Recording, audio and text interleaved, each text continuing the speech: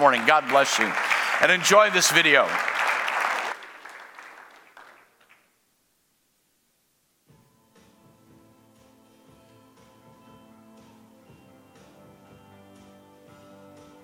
Life is, at times, good, comfortable, rewarding.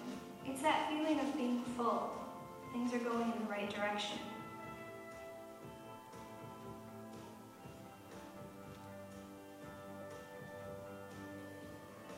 At other times, it's somewhat less than ideal.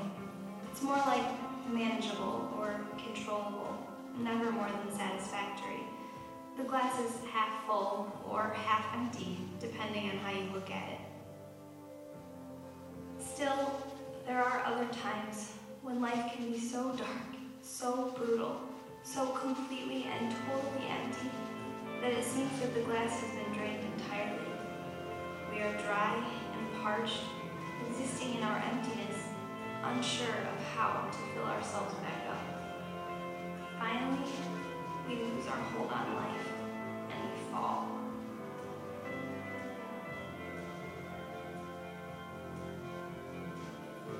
Our lives become broken and shattered, and we feel like nothing can put us back together. Yet, it is here, in our brokenness, in our desperation, that we cry out to God.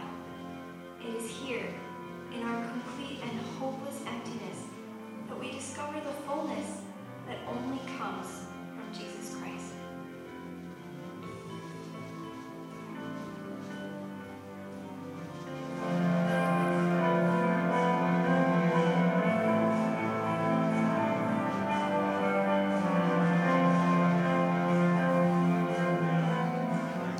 If you're glad for Jesus, let me hear your hands this morning. I don't know if you've ever thought about this, but there's something really important that barbershops and churches are beginning to share in common. Do any of you know why barber poles are red, white, and blue? I always thought it was just to be patriotic. I didn't know why they were red, white, and blue. And then I read an article that's a tradition not of the American flag, but of the origin of barbershops. Back in the 1800s, it goes back actually to the Middle Ages, when people were looking for barbers to perform medical procedures, including bloodletting. Some of you remember from history that the way that mankind treated disease, if something was wrong, they'd drain some blood out and hope you'd produce some good blood. Now, we know that that's not a very effective means to health, but it was common then, and the place to go was to the barber shop. You go to the barber shop, and they provided medical care as well as trimming your hair. They went together. So what's the red, white, and blue? The red represented blood, the white represented bandages, and the blue represented blood vessels. And so it's more about, hopefully it doesn't represent that today in the barber shop. According to the history website, barbers and surgeons were part of the same trade guild until 1745, and it wasn't until the 1800s that bloodletting was no longer practiced. Now, I'm going to share with you what's happening in some barbershops, particularly in the black community, that I found really fascinating. But understand that people will go to great lengths to find hope and wholeness. People will go a long ways. To go to a barbershop to squeeze out some blood so that you can be healthy is a step we don't take today, but people are willing to go a long ways. And barbershops are starting to step up to meet the kind of need that emotionally and mentally people are expressing. It's called the Confess Project. Began in Little Rock, Arkansas, to bring mental health care to black men through barbershops. This nonprofit is raising up barbers in the South and the Midwest to create a space where boys and men can talk about their feelings and what's going on in their lives.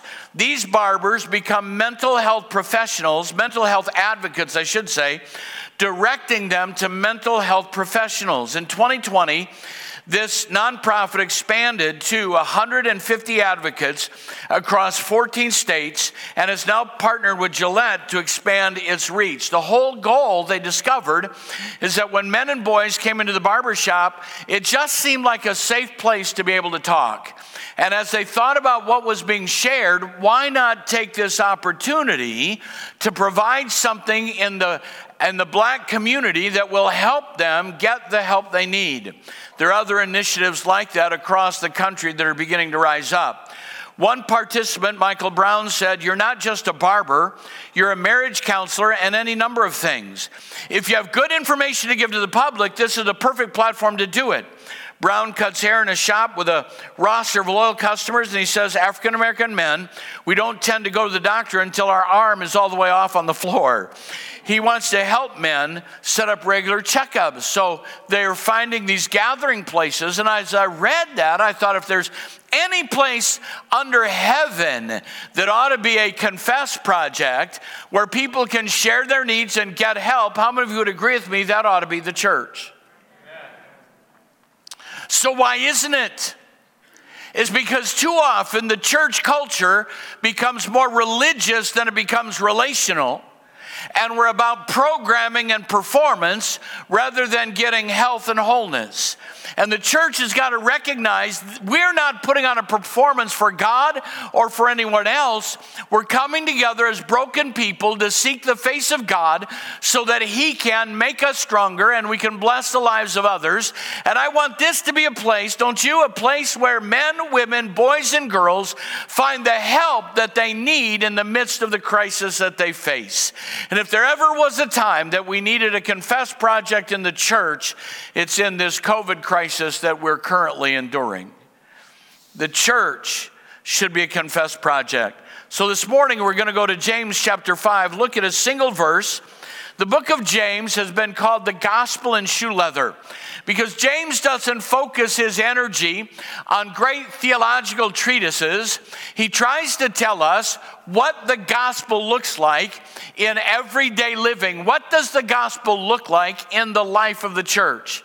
Now, the reason I wanted to address this morning is we're coming into the holiday season. And everyone at some level or another has a little more openness to the gospel than they might have at other times. There'll be presentations made. Thanksgiving is a wonderful time for us to talk about how thankful to God we are for how He has blessed us.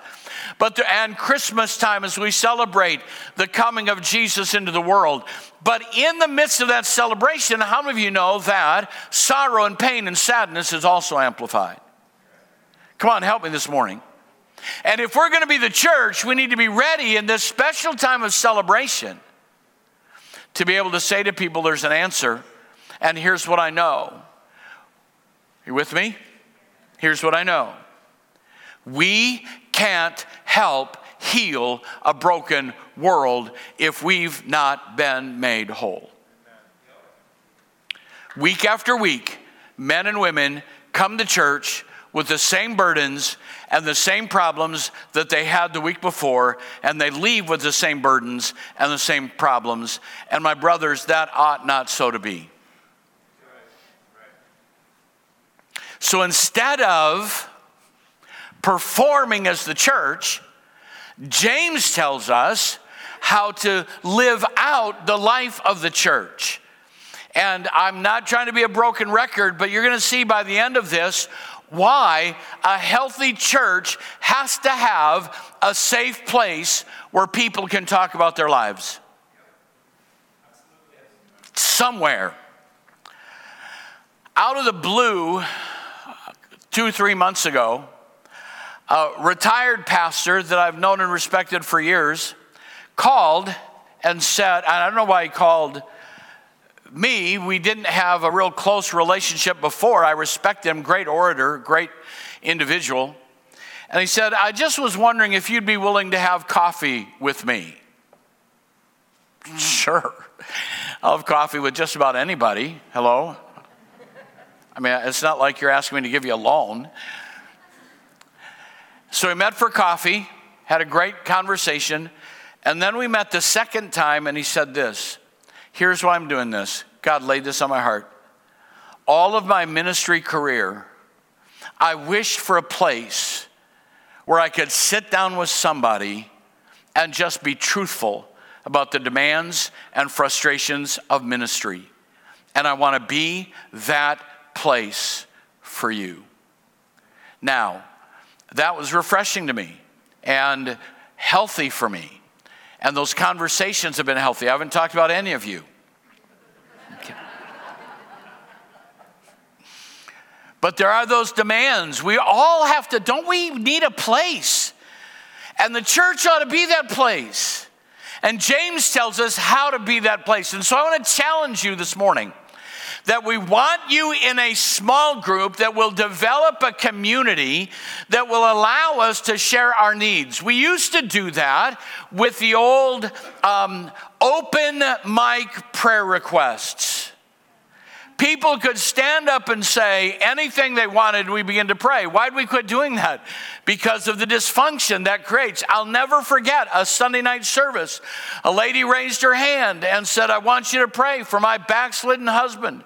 He's mean as a devil and he needs Jesus in his life and he's messing around and he's cheating, and she's going on a catalog of all of his sins as he walked in the back. I'll promise you, he didn't meet Jesus that night.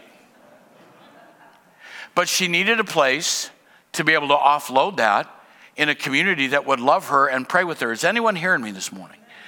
We've got to have that place where you'll not be affirmed when you're wrong, and you will be encouraged when you're broken, but a place where there is honest interaction. And James gives us the formula in chapter 5, verse 16 at the end of his book.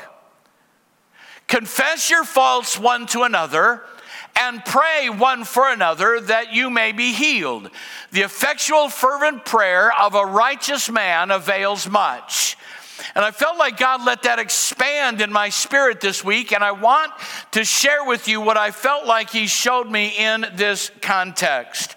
To be a biblical confess project. What would that require?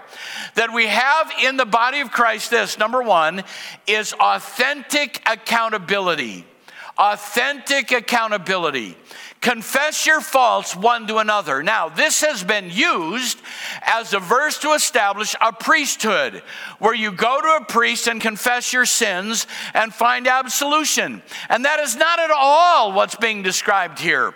He doesn't say confess your sins to me or to Paul or to any of the apostles. He says there should be an environment where we confess our sins to one another. Now, how many of you know if you're going to confess where you struggle, it has to be a safe place for that to happen? You want to be sure you're not going to read about it on Facebook. Hello? I'll never forget one year at camp. I was there as a counselor.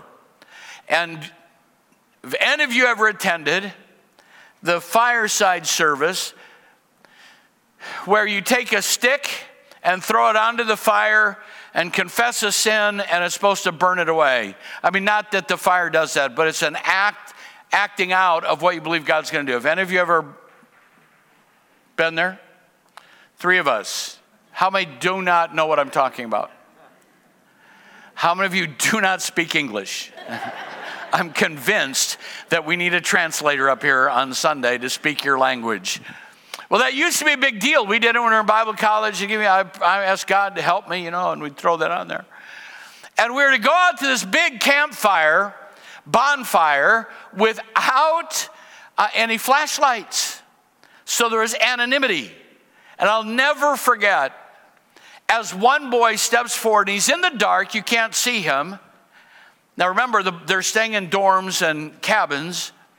And he takes his stick and says, I struggle with homosexual attraction. As soon as he said that, 4 flashlights lit up his face. Everybody wanted to know, is he in my dorm?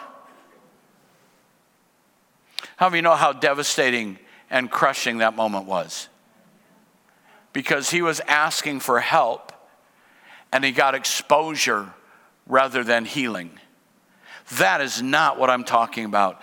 You'll never confess your struggle unless you know that it'll be kept in a context of accountability and by people who love you and care about you.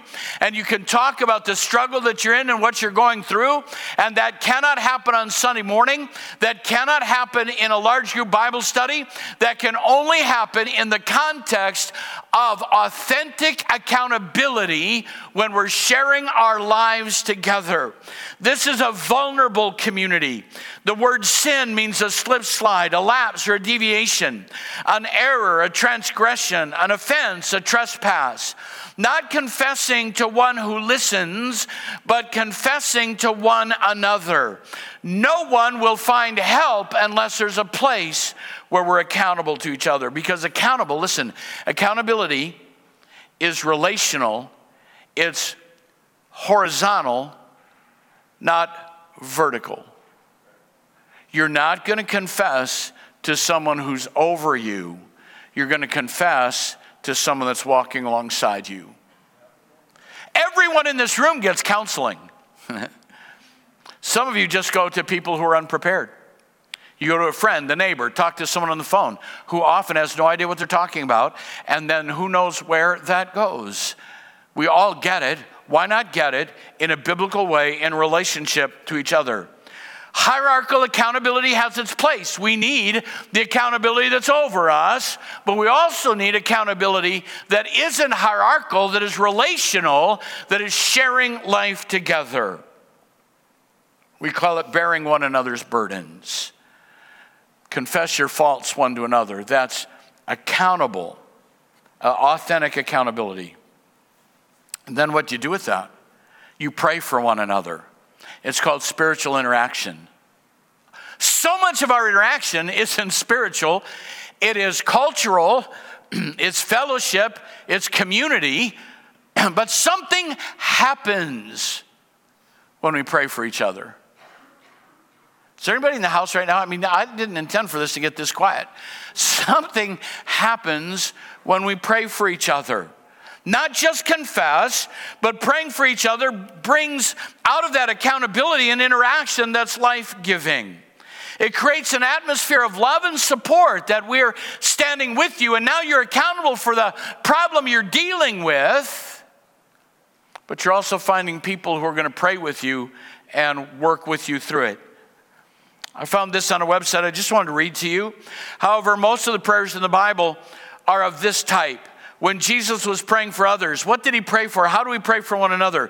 He prayed for their faith. He prayed against temptation in their lives. He prayed for their unity. He prayed for their sanctification. Paul prayed for the salvation of the lost. He prayed that brothers would stay on the right path. He prayed that believers would be strengthened in the Spirit, rooted and grounded in love, to comprehend God's love, filled with all the fullness of God. These are all prayers of spiritual blessings, all in Jesus' name. It's the kind of praying we do. And you know that something powerful happens when you share with someone, I'm going through a struggle, and they say, I understand where you're at, and they take your hand and they begin to pray with you right in that moment. There's a link. Does anybody know what I'm talking about? There's an intimate spiritual link that happens when we begin to share that need together before God. I'm not talking about the kind of prayer that says, oh God, bless this wretched brother and help him get over this terrible sin that's going to destroy him. Oh God, I don't know how he lives from day to day. I'm talking about the kind of praying that God lift him up, open the eyes of his understanding, let him see the hope of his calling. God, broaden him, give him the strength that he needs. It builds that kind of relationship when we actually pray for one another and hear one another pray. Paul modeled this, and do you know what how important this is? Do you know what Jesus is doing right now? He's seated at the right hand of the Father, making intercession for you. This is so vital that it's not just left up to the church. Jesus is praying for you right now and praying that you will walk in all the fullness of God. And if he's interceding for us, don't you think we need an environment where we can pray for each other? We need that kind of place. It creates a deeper level of community, more than social or even relational. There's a unity that only happens when we pray for each other, a spiritual intimacy that develops. I had a couple that came to me for counseling, and their marriage was in a really, really bad place. And I said to them, I want you to quit talking to each other because you're just poison. You're toxic. You're hurting each other. I want you to do one thing every day. I want you to just pray over each other and don't talk anymore. Let's build a spiritual platform to begin with. Let's try this for a couple of weeks. Later, they told me how that first time happened.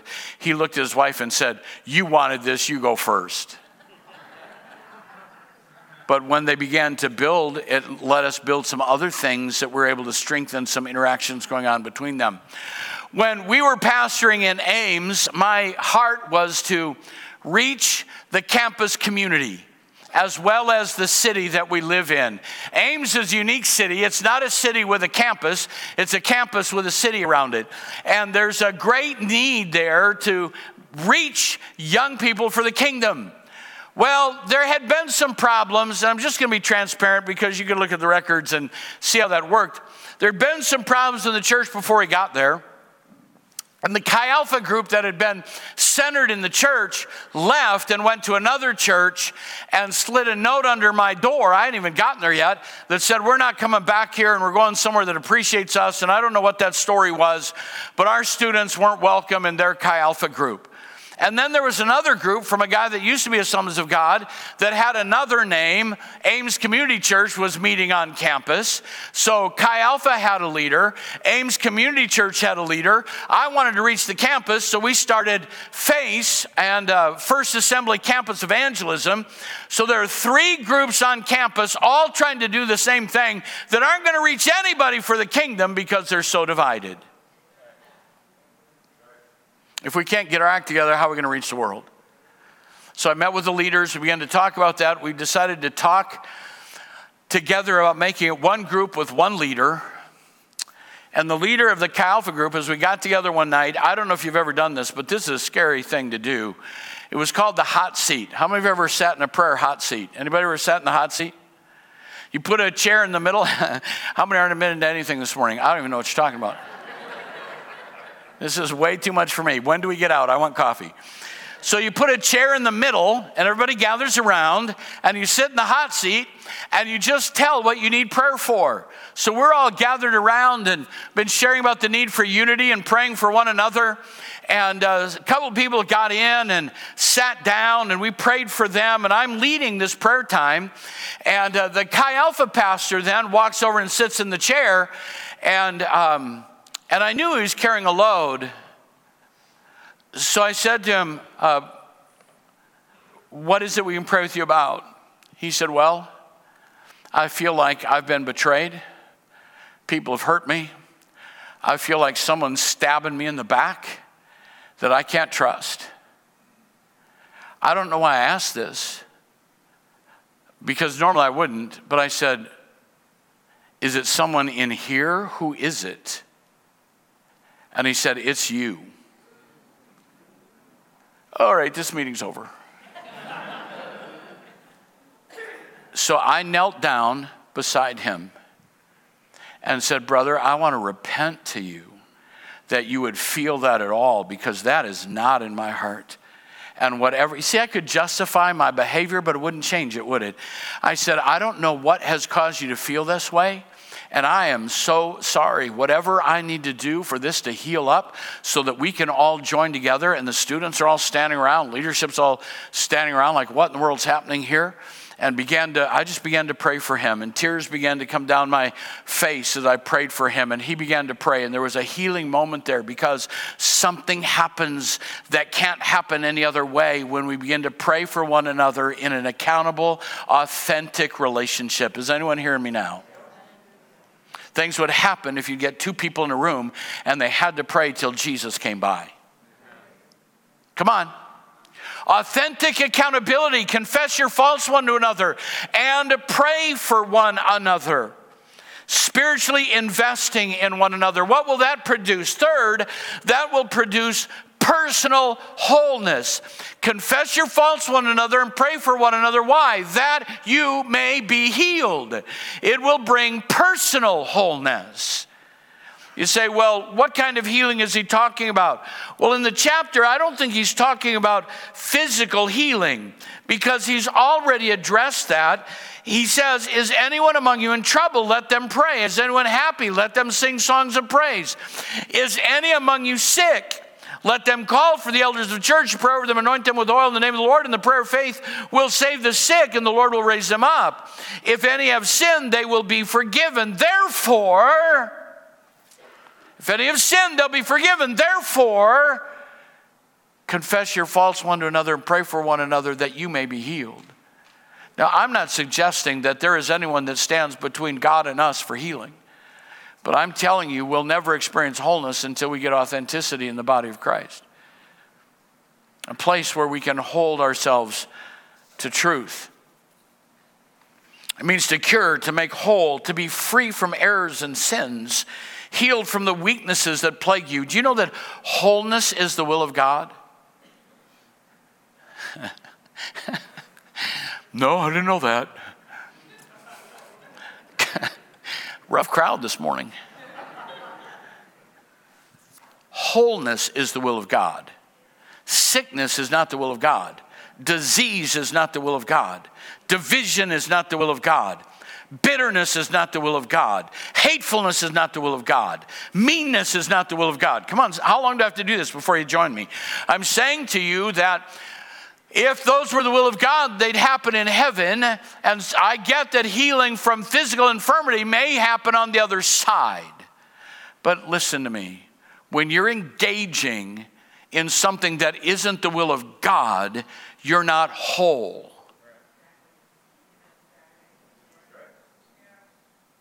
If you're carrying bitterness, you're not whole. Come on. If you're a troublemaker, you're not whole. If your marriage is struggling, you're not whole. Is there anyone in the house right now? I'm saying to you that we're to pray that God's kingdom would be done on earth as it is in heaven, and that God's will is wholeness. And when you're acting outside of what is biblically wholeness, you're in line with the enemy, not in line with the King of Kings and Lord of Lords. When we're making accusation, when we're critical, when we have a bad spirit, we need to be in a place where someone holds us accountable, where we're praying for one another. And when that happens, when we confess and pray, we'll be healed and liberated from those chains that enslave us.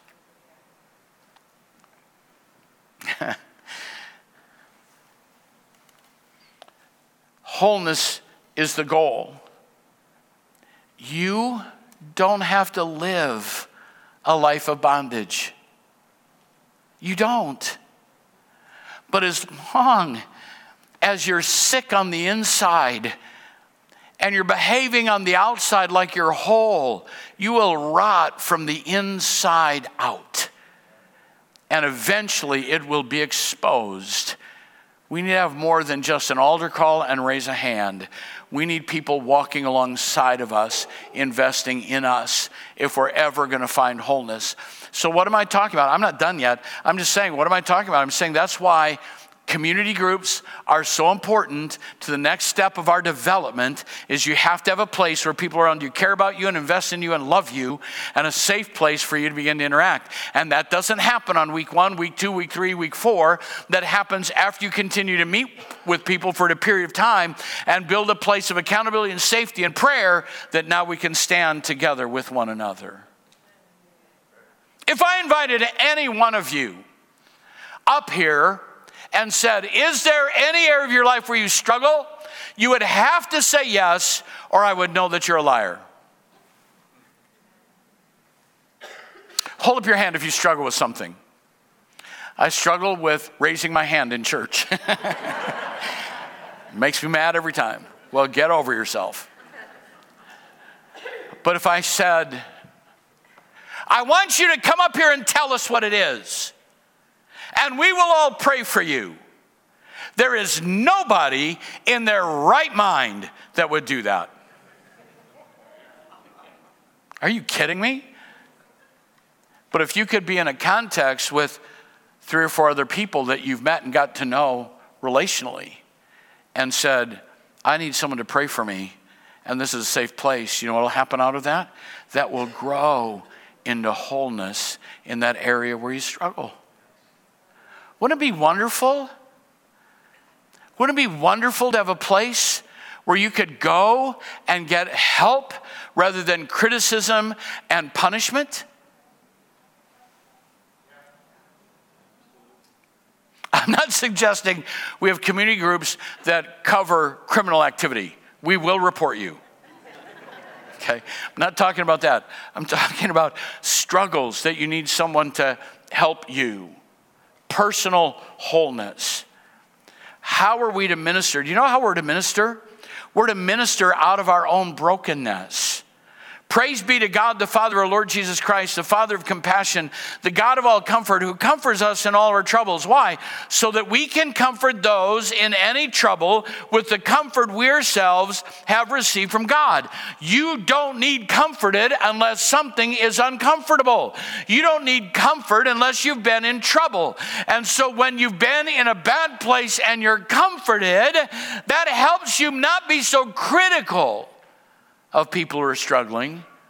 It makes you a counselor, a comforter for people who are struggling. One of the scriptures that recently has been burning into my heart has to do with Jesus and his post-resurrection appearances.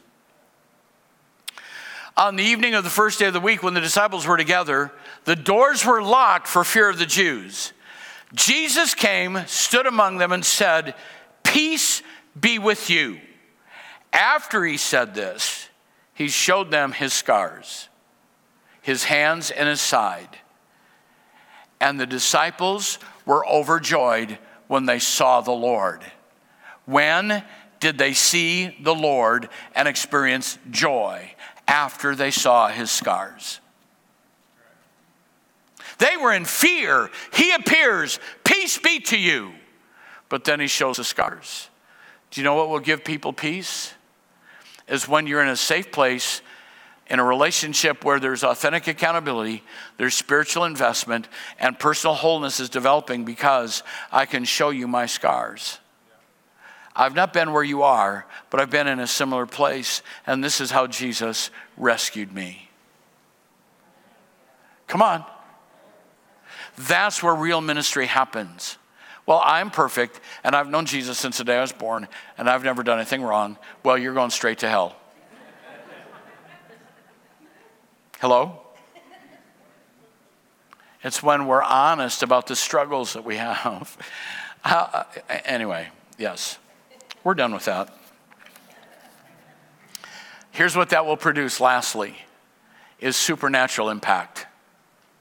Supernatural impact will come out of a church where there's authentic accountability, spiritual investment, personal wholeness. Because what he says right after that, the effectual, fervent prayer of a righteous man avails much. Or in the NIV, the prayer of a righteous person is powerful and effective. Elijah was a human being, even as we are. Now, he's not showing here the accountability. He's showing the power there can be with prayer. He prayed earnestly that it would not rain, and it didn't rain for 3.5 years. He prayed again, and the heavens gave rain, and the earth produced its crops. Not just because he prayed, but because God spoke it, and then he prayed the will of God into existence. But he's trying to say, look what powerful prayer can do. It can stop the rain. It can loose the rain. We can change the world if we get to a place of wholeness. We can change the world because prayer is powerful when it comes from righteous men and women. Because the greatest thing that we can do, remember this, is whoever turns a sinner from the error of their way will save them from death and cover a multitude of sins. A healthy community will reach unhealthy people. Is there anyone in the house right now? And we don't get there. Listen, I believe in fasting. I believe in Bible reading. I believe in praying. But you can do that and not be in community. The only way for the church to be powerfully impacting its world is when we're in the relationship that God wants us to have. And that, not pushing home groups. We'll have another term coming up. I've heard wonderful things from the community groups, but I'm saying to you, wherever that is, you have to have a safe place where people gather around you and love you and care for you and pour into you. And so often, the church is a million miles from being that place. Do you know what I heard? Do you know what they did? My brothers, that ought not so to be. It ought to be a place where we don't overlook it. You know what accountability means? Accountability means? It means being in a strong enough relationship to say, what you just did was out of line. But you receive that because we love each other and care for each other, and we can build from there. And because you've probably told me before where I was out of line, and it's not an argument or a fist fight, it's lovingly saying, let's get on a healthy place. That's where we need to be. There are other ways to do that other than community groups. But I want you to hear the spirit of what's driving this. We've got to be more than a spit, shine, polished Sunday morning gathering. We have to be a down and dirty body of people that are doing the hard work of the gospel in relationship to one another so that we reach a lost and dying world.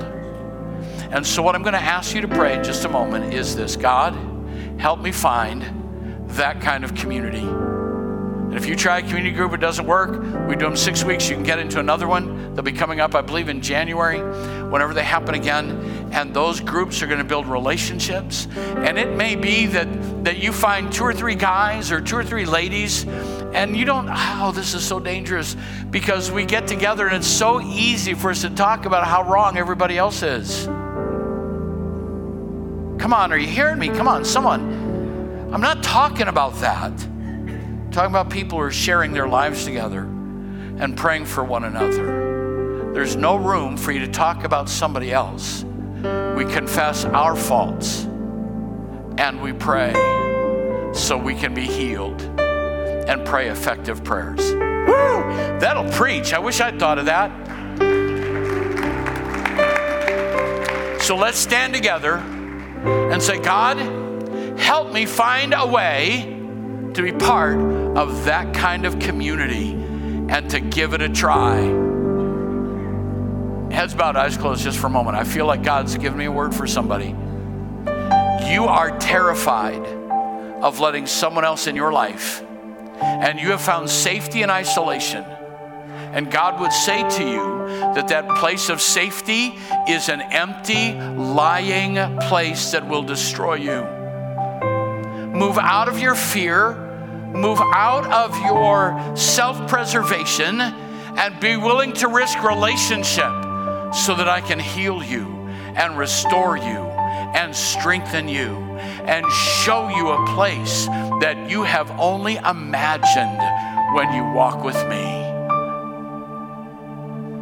Let God speak to you this morning about stepping out of isolation into community and learning how to love one another.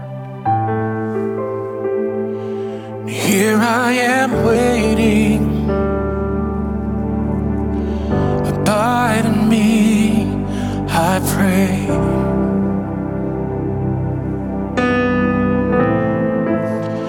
Here I am longing for you, Jesus.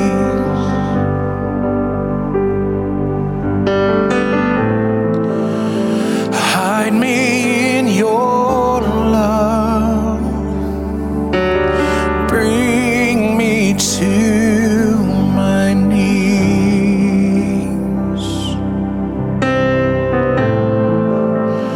May I know Jesus more and more.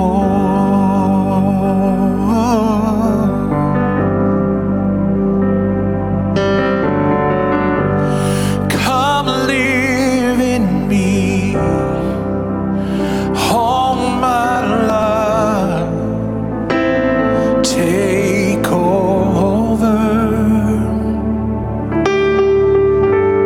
Come breathe in me.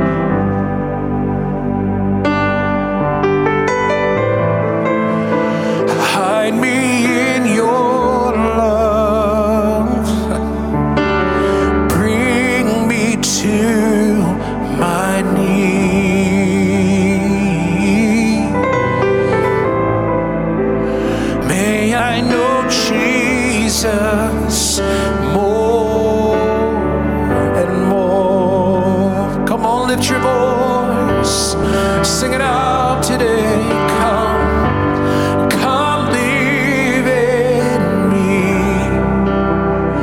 all my life. Take over. Come breathe in me. I will rise on eagle's wings. Come live in me. I'll sing. All my take.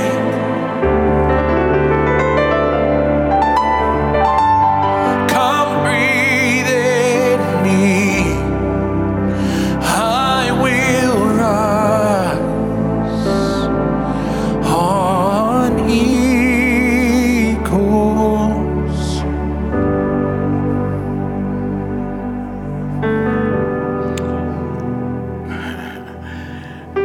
Let me try to capture it in one more thought.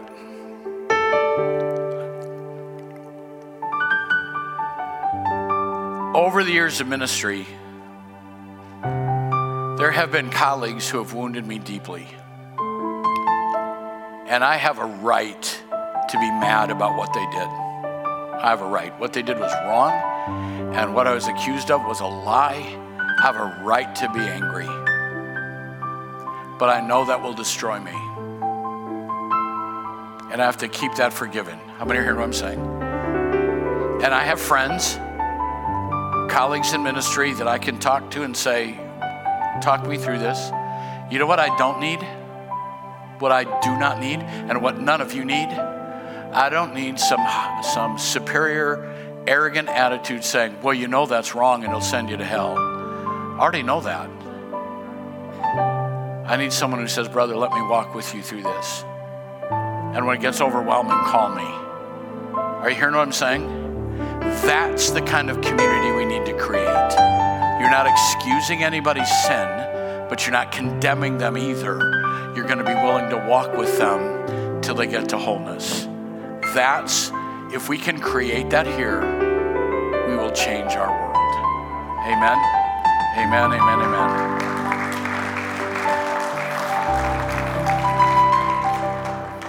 And please don't send me an email that says, Pastor, we're praying to get over your bitterness. Because you'll be on my list. No, it's all good. I'm just saying, in those moments when it overwhelms, you need someone to walk alongside. Amen. God bless you. Sign up for the Guardian concert. Thank you for your financial giving. And let's determine that during this holiday season, Jesus truly will be Lord. Amen.